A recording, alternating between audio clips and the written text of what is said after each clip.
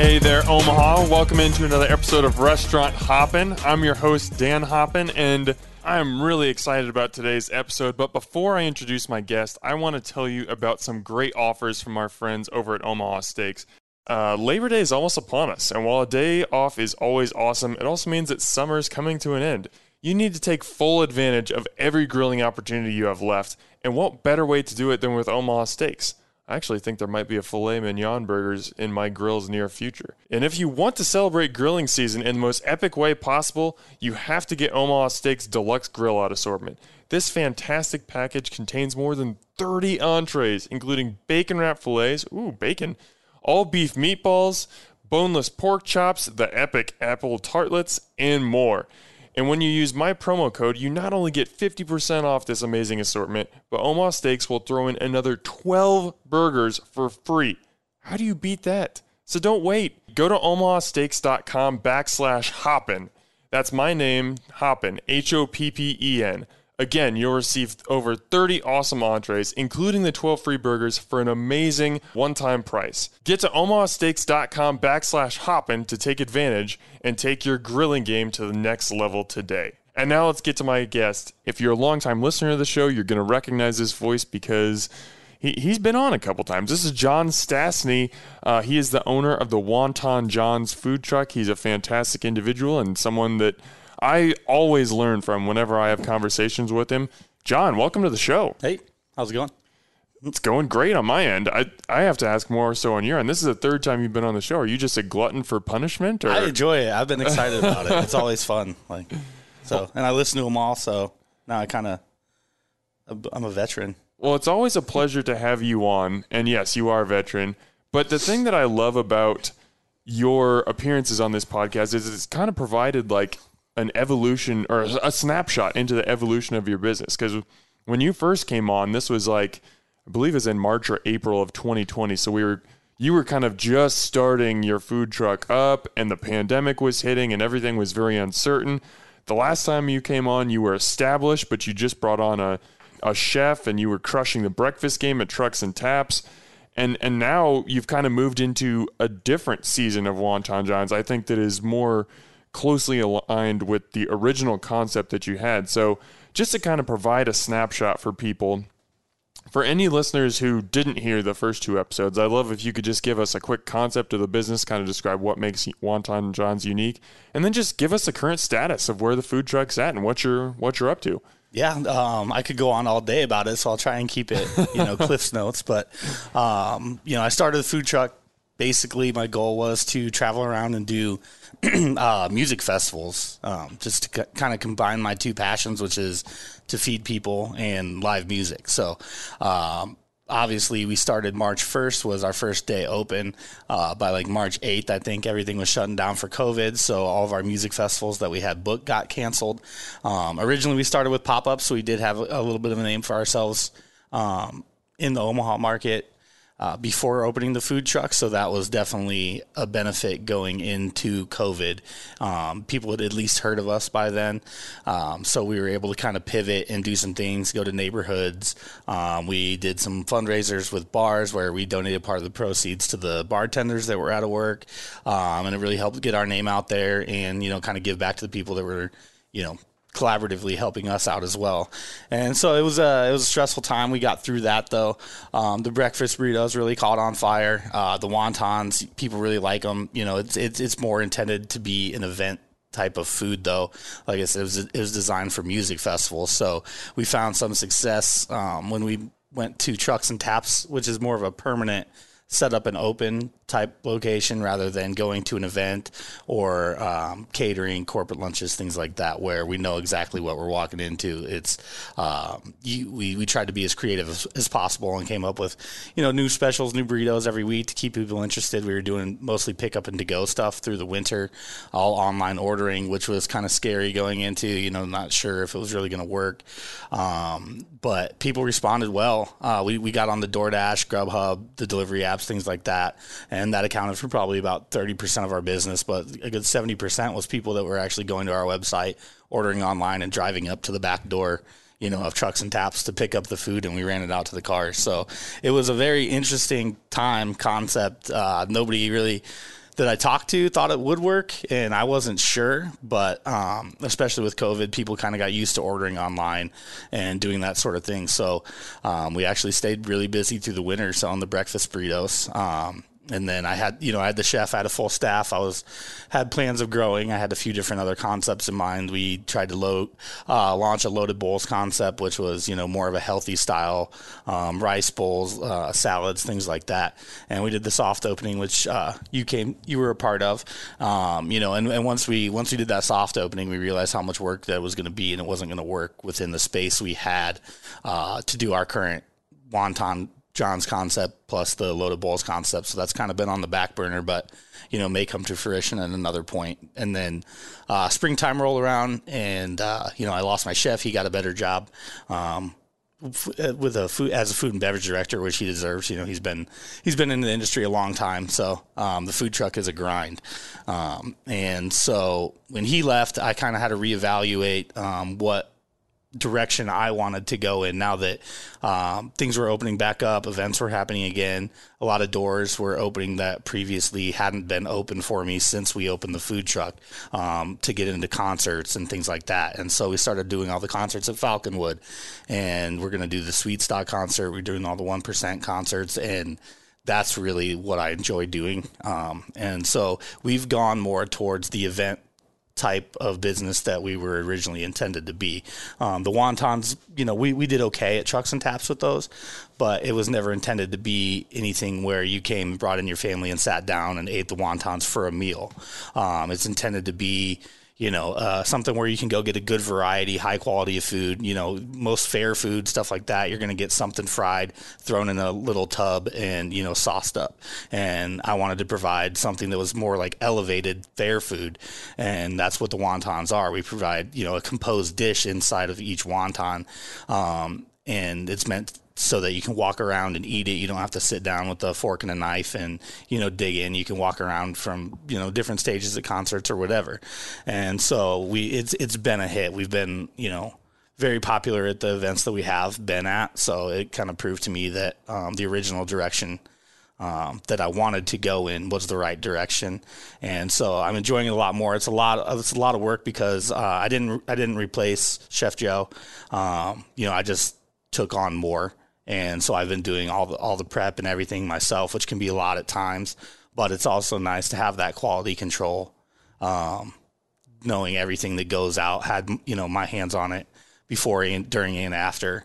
And I don't have to necessarily rely on other people for my business to run. It's been nice to, I know I can count on me. So that's kind of the direction I'm going. I never wanted to have a big staff. The staff I do have is awesome. They help me out whenever I need it. I can call on them on short notice, and they take care of business as needed. So I try and take care of them as much as possible, but I do enjoy just mostly doing my own thing. So that's kind of where we're at, doing more event stuff. We try and do the public stuff. We just did that pop-up brunch at Flatiron this past weekend, which I think was a hit. So it was interesting. It was a good time. But here we are.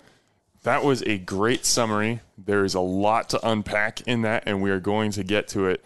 But I want to start off just by the one word that kept coming to my mind as you said all that was adaptable. It's just adapt. Different things kept hitting you, and every time you would pivot and do something a little bit different, where maybe it wasn't what you originally thought you were going to do, but it was what you had to do given the circumstances that you were handed. And now, because you made all those different pivots, now you're kind of allowed to do the thing that you originally intended. Was that just a natural thing for you to make those adaptations, or was there some lesson that you had to learn that, hey, I can't do my original concept right now, I have to adapt and survive? How did you kind of come to that mindset?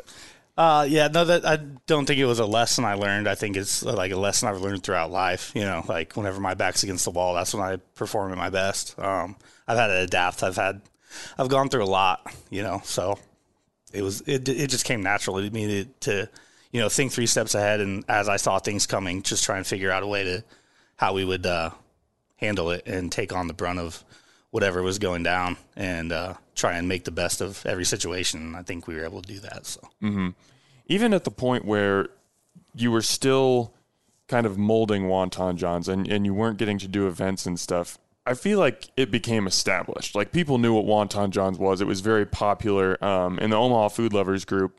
Definitely people would go crazy over the burritos and the different specials that you would post. At what point did you, there's no like, set point, but at what point did you kind of feel like, okay, I'm here, I'm established, Wonton Johns is a success? Really, when we were doing the to-go online ordering stuff, because it wasn't like we were getting foot traffic. It wasn't like we were a destination for people to come to.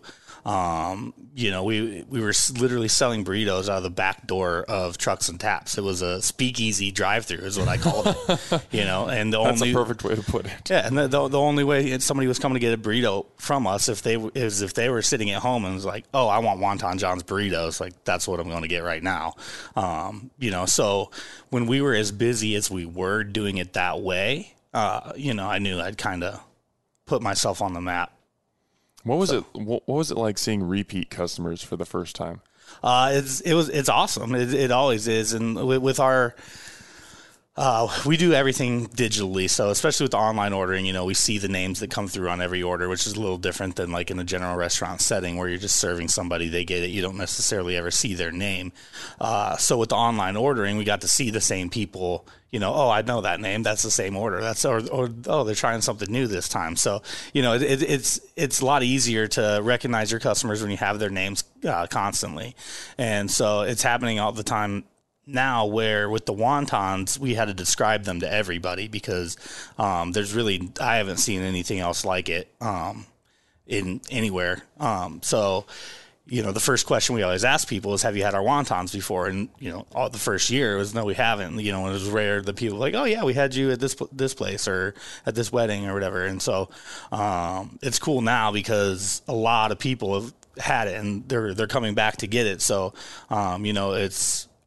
it's humbling because I second guess myself a lot in terms of I'm not a trained chef. I didn't really have any business being on this side of the industry other than I really enjoyed it. So I felt like I had a lot to prove. And the fact that people come back, that just shows they wouldn't come back to my food truck. They're not doing it out of convenience. We're not easy to find. We're barely ever open to the public anymore. So when people take the time to like seek you out, it's really gratifying. So Now, something I'm really interested in and something that kind of plays into what you were just talking about is how do you continue to market and to get people in the door once that kind of new shine wears off your business? Like I feel like a lot of, and it's not just restaurants, but obviously through my lens, I see it in restaurants all the time, is a place opens or a place kind of like it blows up a little bit and everybody's talking about it. It's got a lot of buzz and then everybody goes there once and they kind of have their experience there.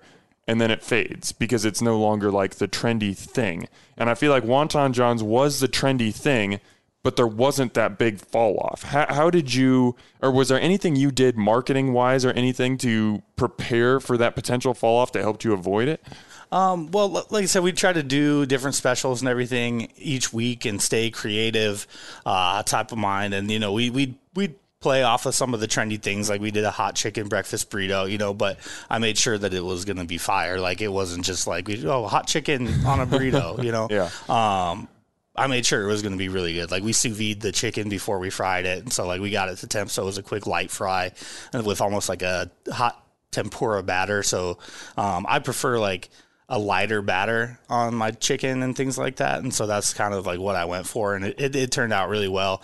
And we did like the cheesecake tacos, which somebody posted in Food Lovers and they're like, who can pull this off? And I was like, all right, we'll do it. So we did like a cheesecake taco flight, and we had like 75 orders the night before for them. So, little things like that, to keep things fresh for people, new stuff. And it's been a little more difficult. We grew at a pretty rapid pace over the first year. I think in like 13th month, we hit 7,000 followers on our social media.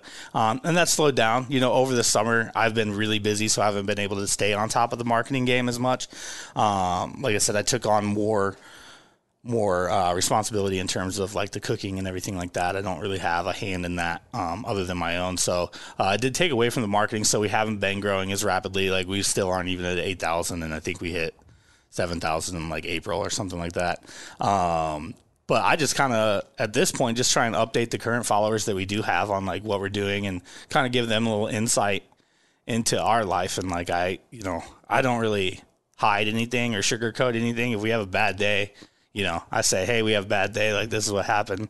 And we apologize, we'll learn from it and move on. And I think people appreciate that. And then when we have a really good day, I give a shout out and, just thank everybody and let them know how grateful we are for it. So I think all of our customers really feed off of that and appreciate, the kind of insight into what we're doing. And, no, it's not all about just grinding out and making money and whatever. We want to let them know they're a part of it too. So, yeah, to you, why is that transparency so important? That's just how I am. I mean, I like to be transparent because I feel like that's the best way to go about it. I'm not going to try and sugarcoat anything. If I mess up, like, I appreciate if other people mess up. I appreciate when they own it and they say, yeah, that was my bad. It won't happen again. Here's what I'm going to do to make it right. And so that's how I try and be in my regular life. So that's how I try and be in my business as well. What's the most important thing you think you've learned in operating the food truck in whatever it's been, 15 months? Well, I guess just going back to last March when you opened it, but I guess over the life of the food truck, what's the most important thing you've learned? Oh, man.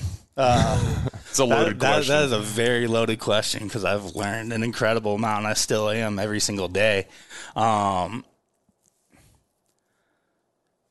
I guess like the most important thing is actually it wasn't even like a lesson I learned, but it was a lesson I learned without realizing it. And then I had my friend post on Facebook that his dad always said, like, don't put off what you can do today until tomorrow or something like that. Mm-hmm. And it really like resonated with me because that has been like the most beneficial thing for me in my business is if I have time to do it now, I'm going to get it done because there's going to be something that goes wrong.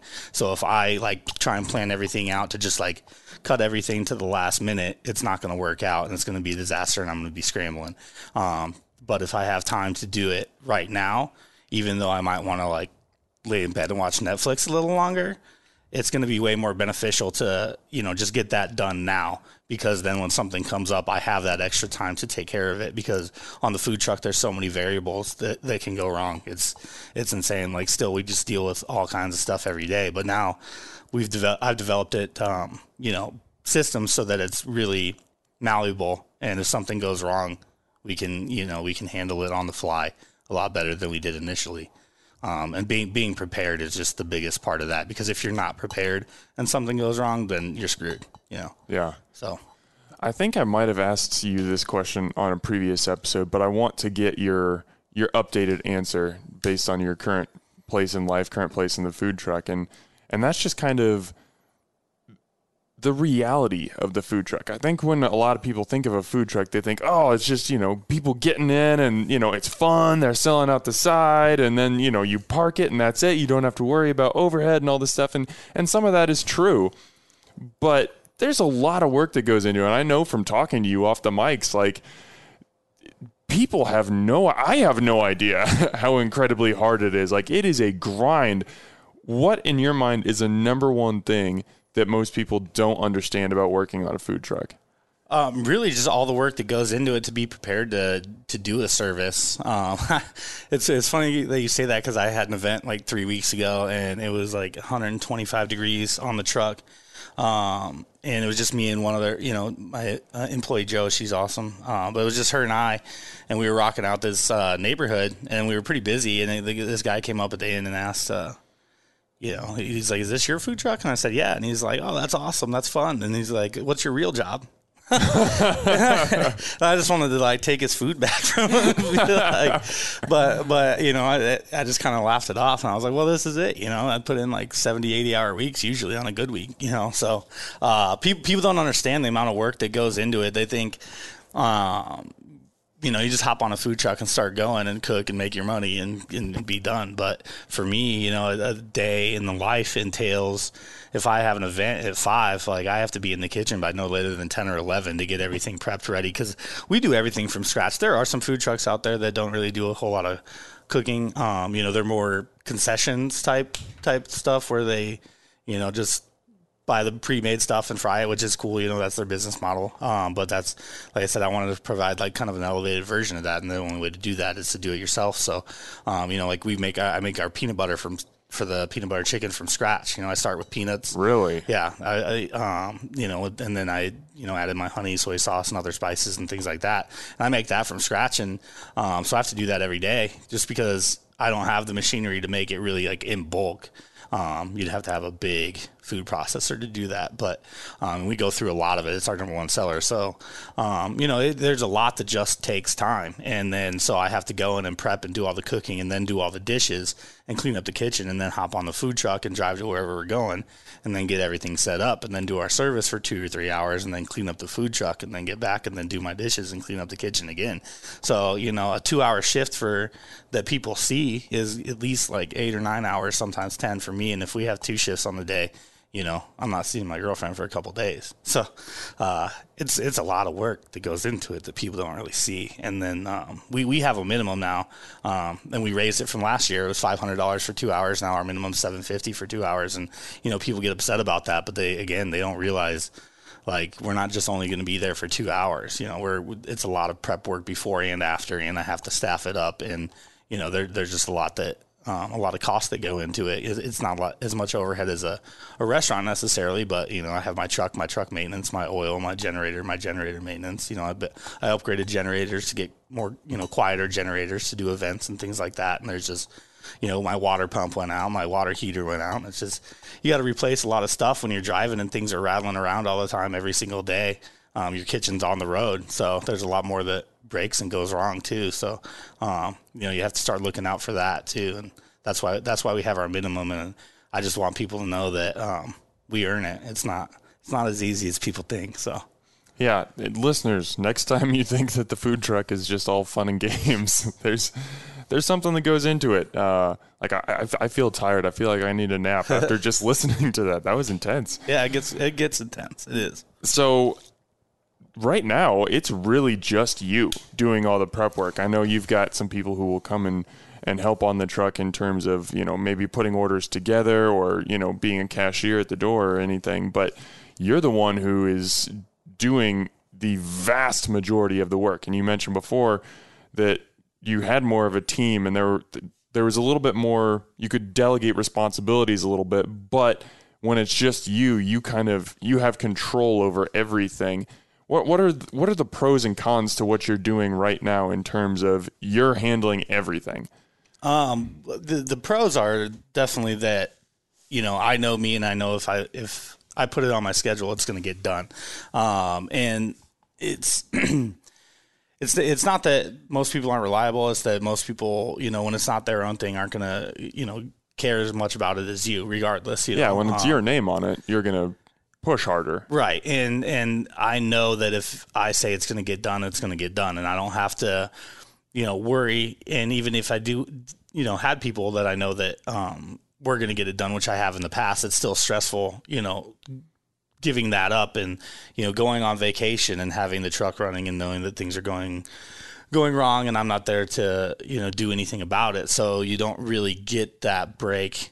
I never really got a break, even if I was able to step away for a week and go on vacation, which I was, and Joe took over and he did a great job, but there's still things that go down.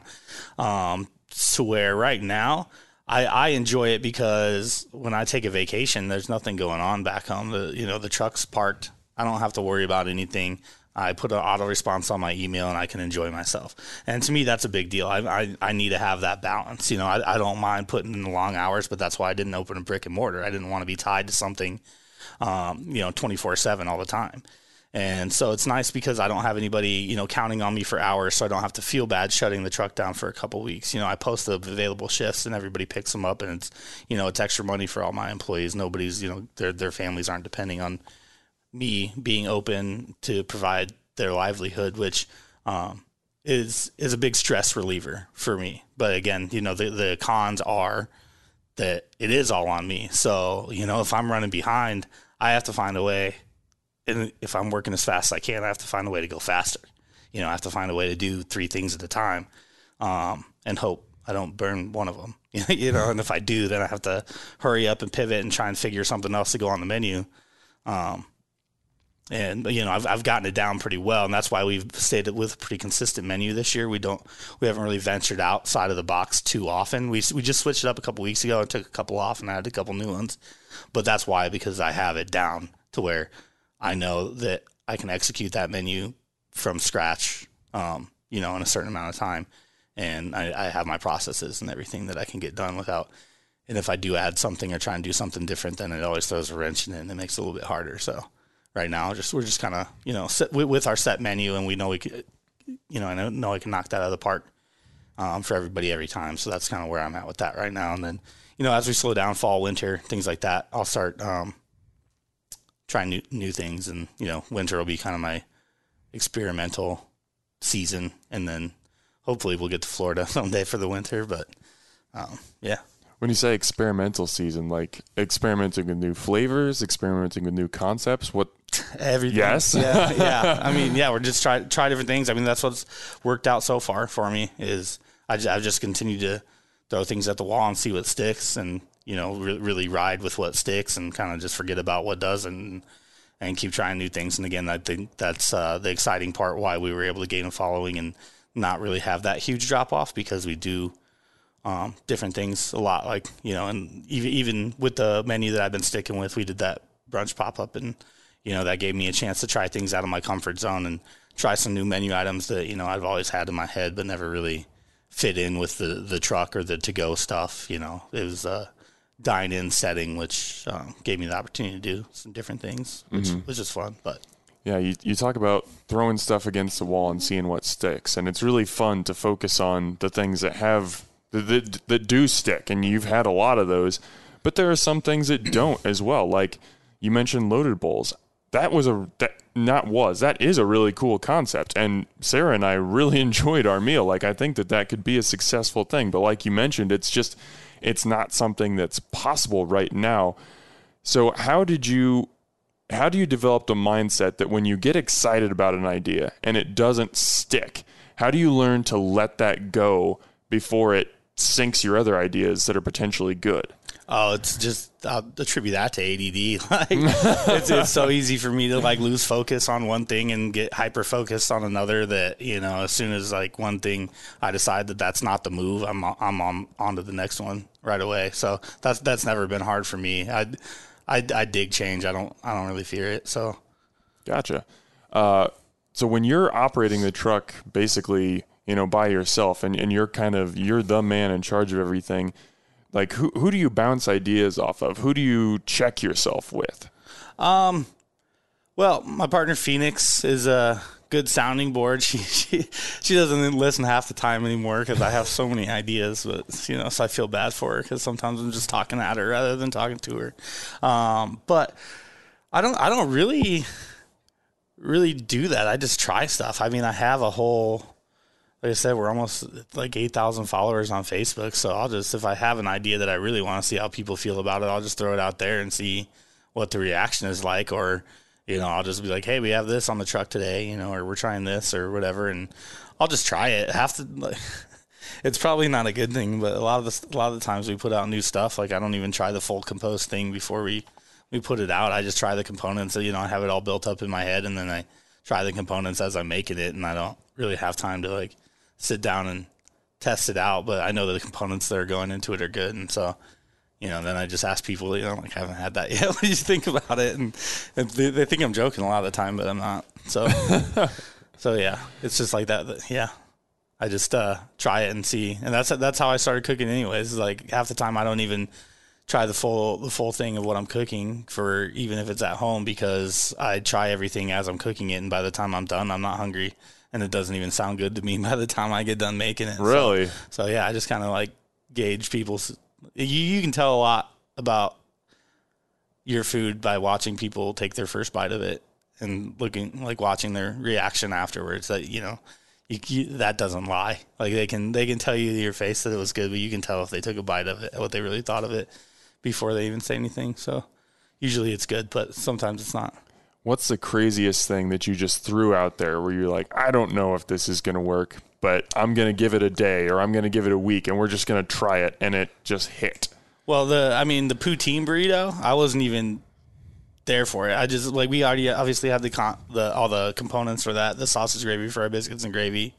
The potatoes are the same potatoes we use in all the other burritos, and then just had Joe pick up some cheese curds from Restaurant Depot.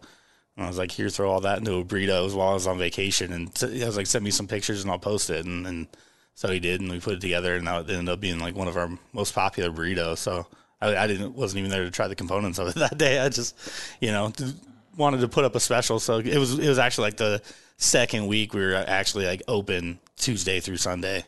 And so I knew we had to get something up there, but I was out of town. So yeah, I wasn't even there to eat that one, but it worked out. People still like message me about that and the goat. Those are the two that I get messages about almost daily. So. Yeah, I was going to ask you about that, in that your burritos over the winter became wildly popular. I mean, they were a real hit. People would talk about them even when, it wasn't necessarily the special burrito of the week or whatever, but even just the standard burritos seemed like they were selling very well.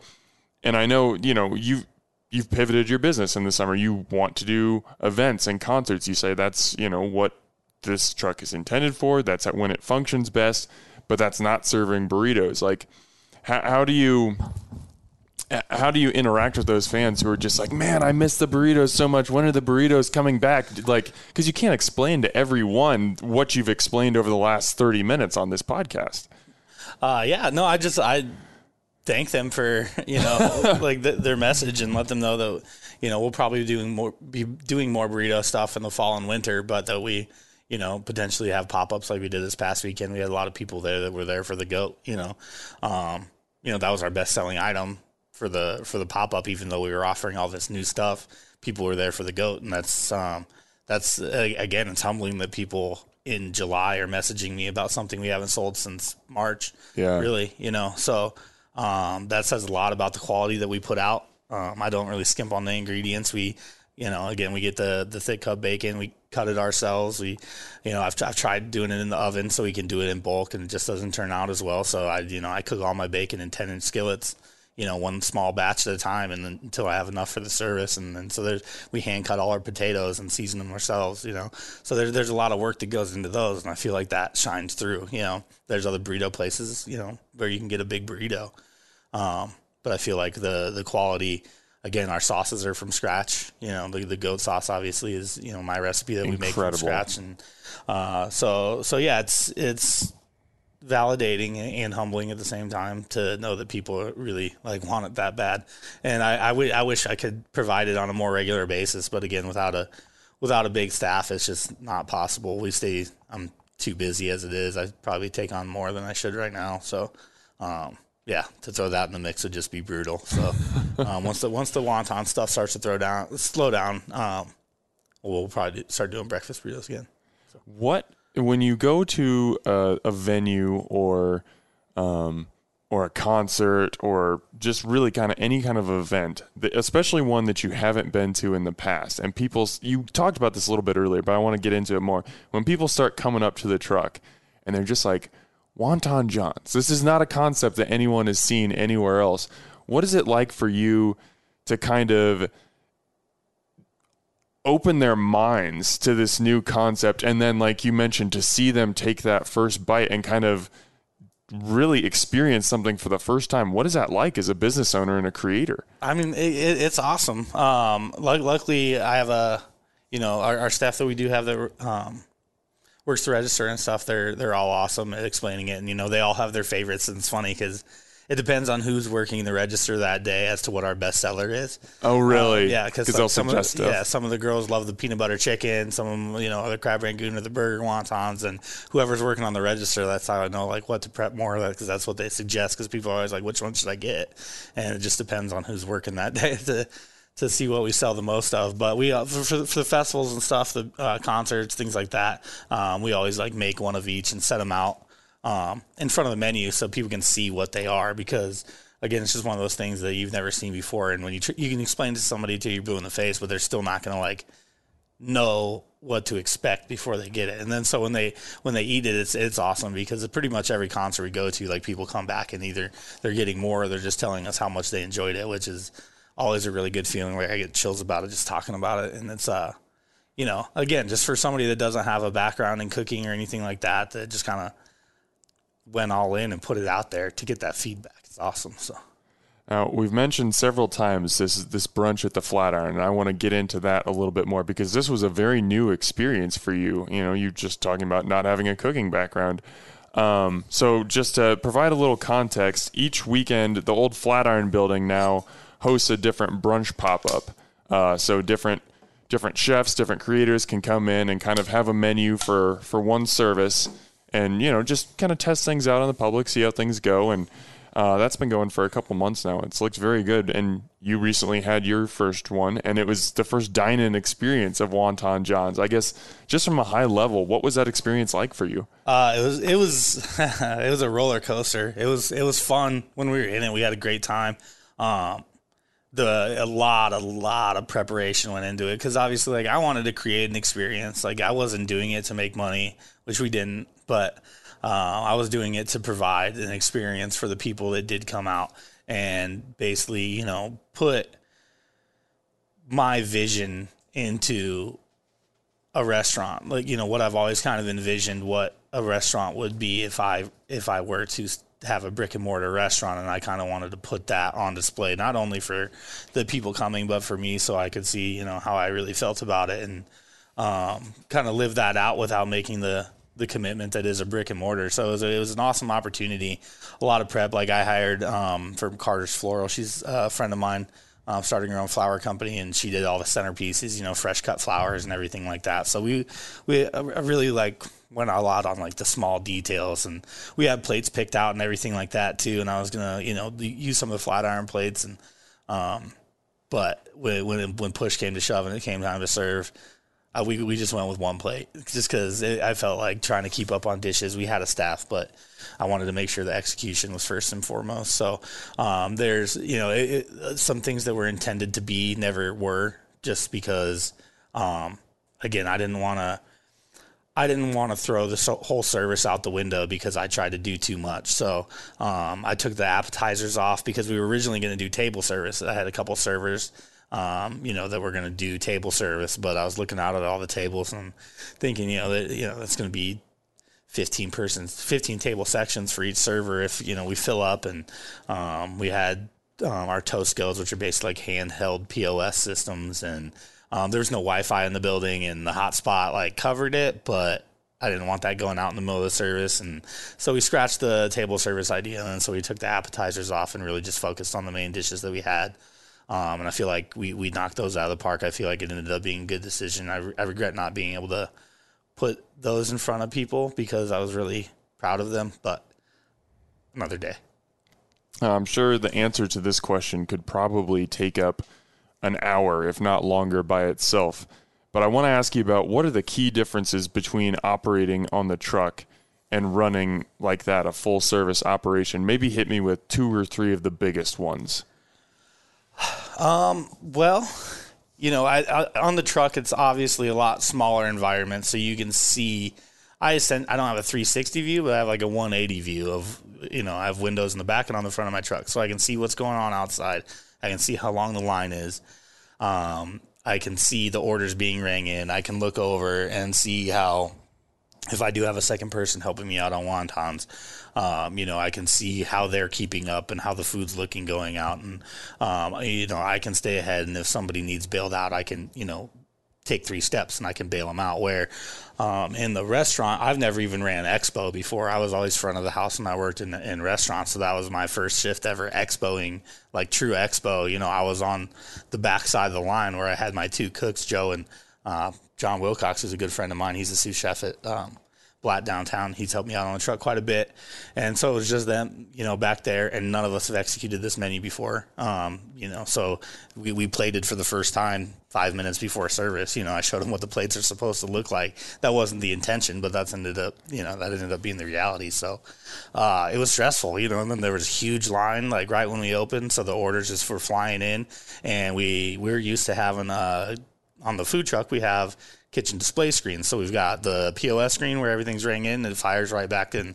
I've got my screen on the grill, and then the other station has a screen, and we can, see all the orders. We can double tap them to get them off there. And, there's not a whole lot of calling out that needs to happen or, remembering, but all we had was the one ticket that the order was written on, and I had to call it out, loud and clear, make sure everybody heard me, make sure everybody's on the same page, know how many orders of what they need, and in order what they're coming out.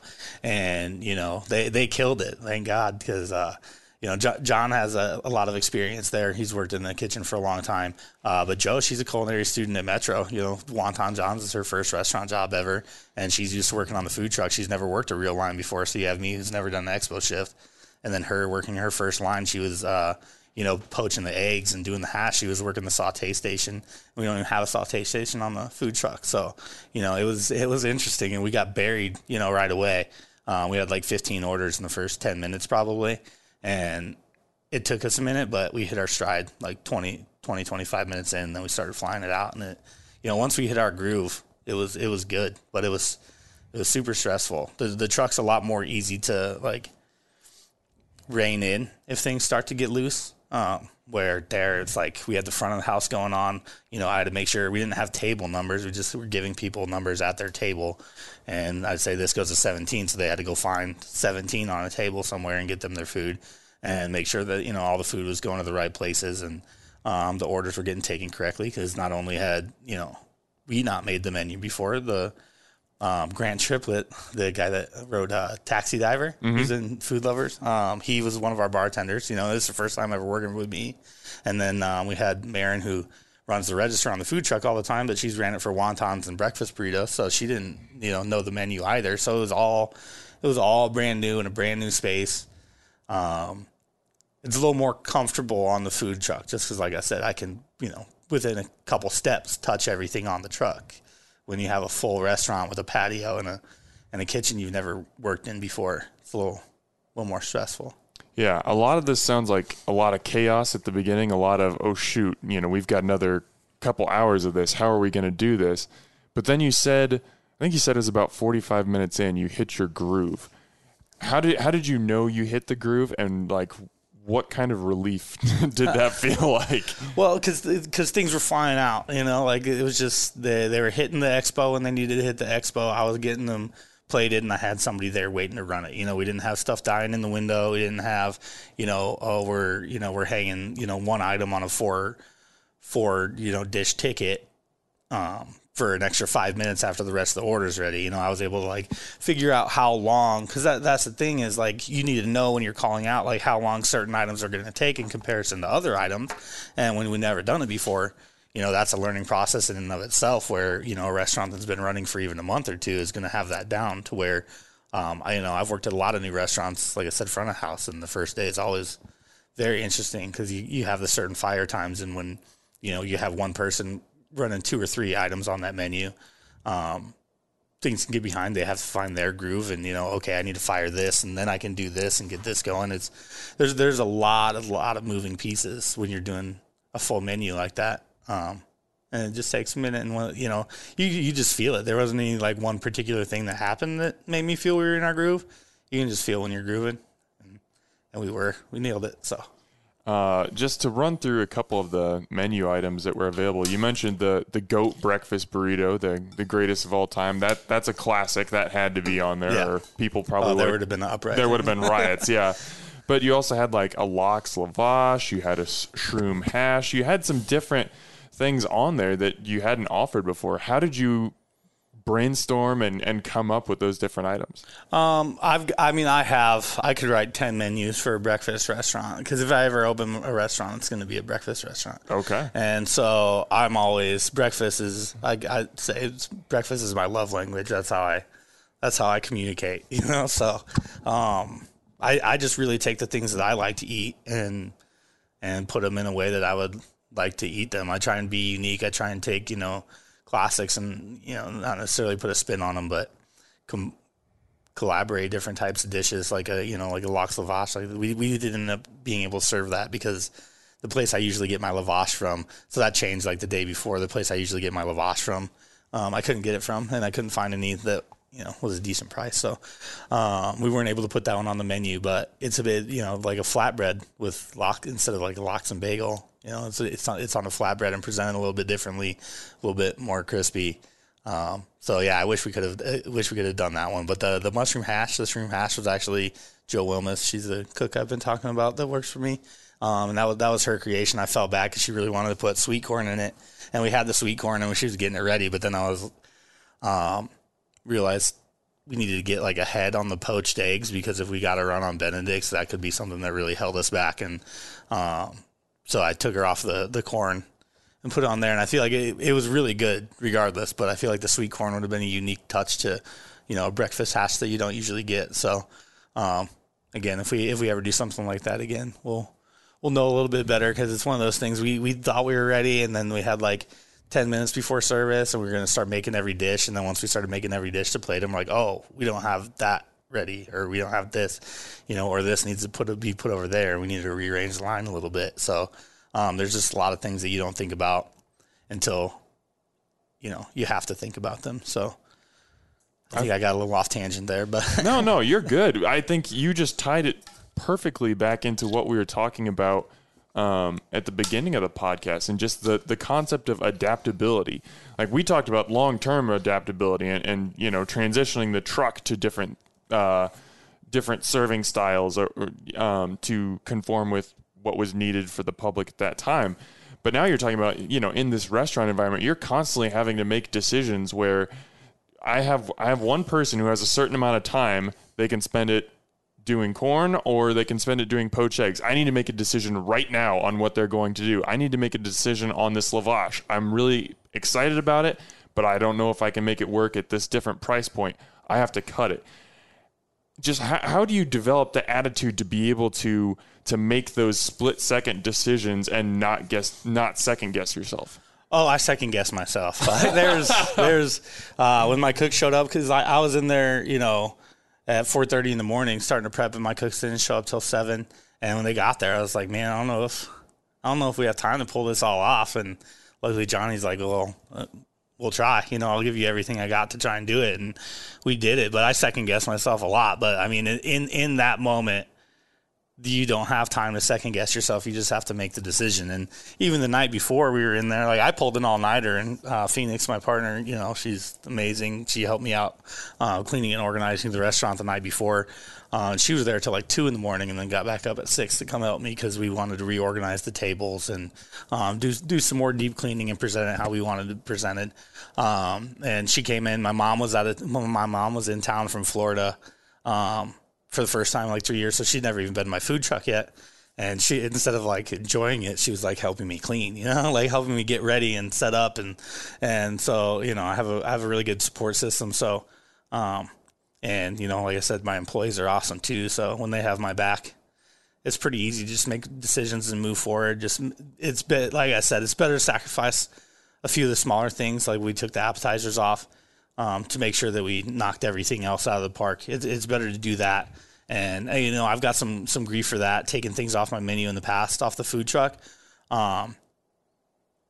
But it's super beneficial, because everything that went out that day was really good.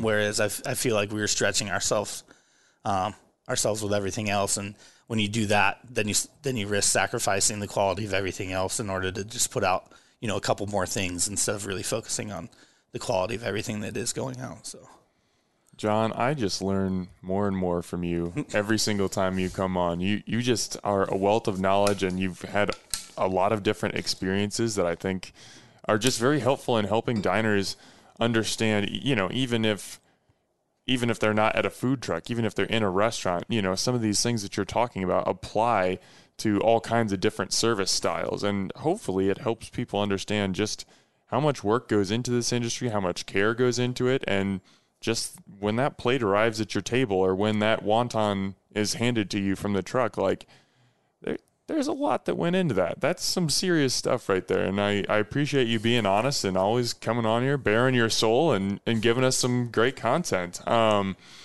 Before we get out of here, you are very much an idea man. Yeah. You are constantly coming up with new ideas, like we've talked about.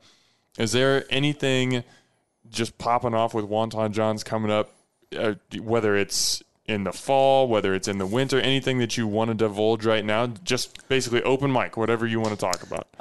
Nothing that's like for sure. There's a lot of ideas, with the loaded bowls concept and things like that. And I got, also Nick Hyde, he owns a food truck called Hyde Slides, which unfortunately his food truck had some major malfunctions within like the first week of him opening. And so he helped me out the last couple weeks while I had Joe Wilmus out of town.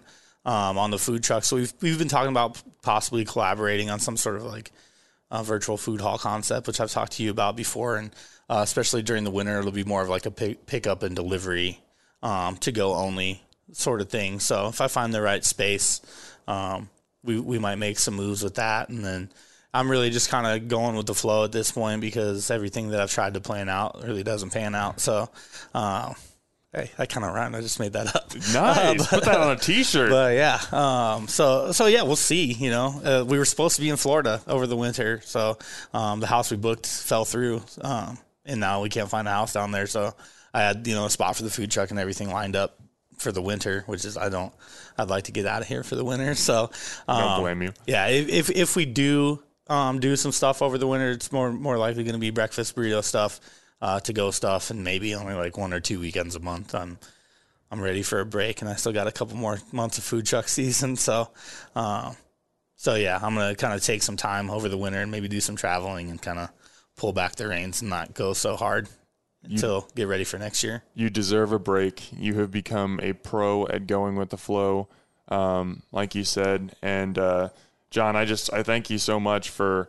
In a rare moment where you're not prepping, you're not cleaning, you're not doing something, you took the time to come on this podcast, and that means a lot to me. Thank you. I enjoy it. It's an awesome podcast. Like I said, I listen to it. I appreciate the opportunity for you. I appreciate the opportunity of giving me the voice, I guess, to be able to, like I said, I like to give people a look behind the scenes, not only for my sake, but for their sake and for the industry's sake as well. I think it's important to show, and talk about like what all goes into it, because as a diner, I was a diner before I was ever a chef or anything like that, and so I appreciate a good experience being, presented to me, and I like to do that, but sometimes it doesn't happen, and people can be out of line sometimes. So I think like knowing what goes into it really can, really help diners realize, all the work that goes into it, and it's not as easy as it might look from the outside, because that's the intention. Is we want it to be like a calming,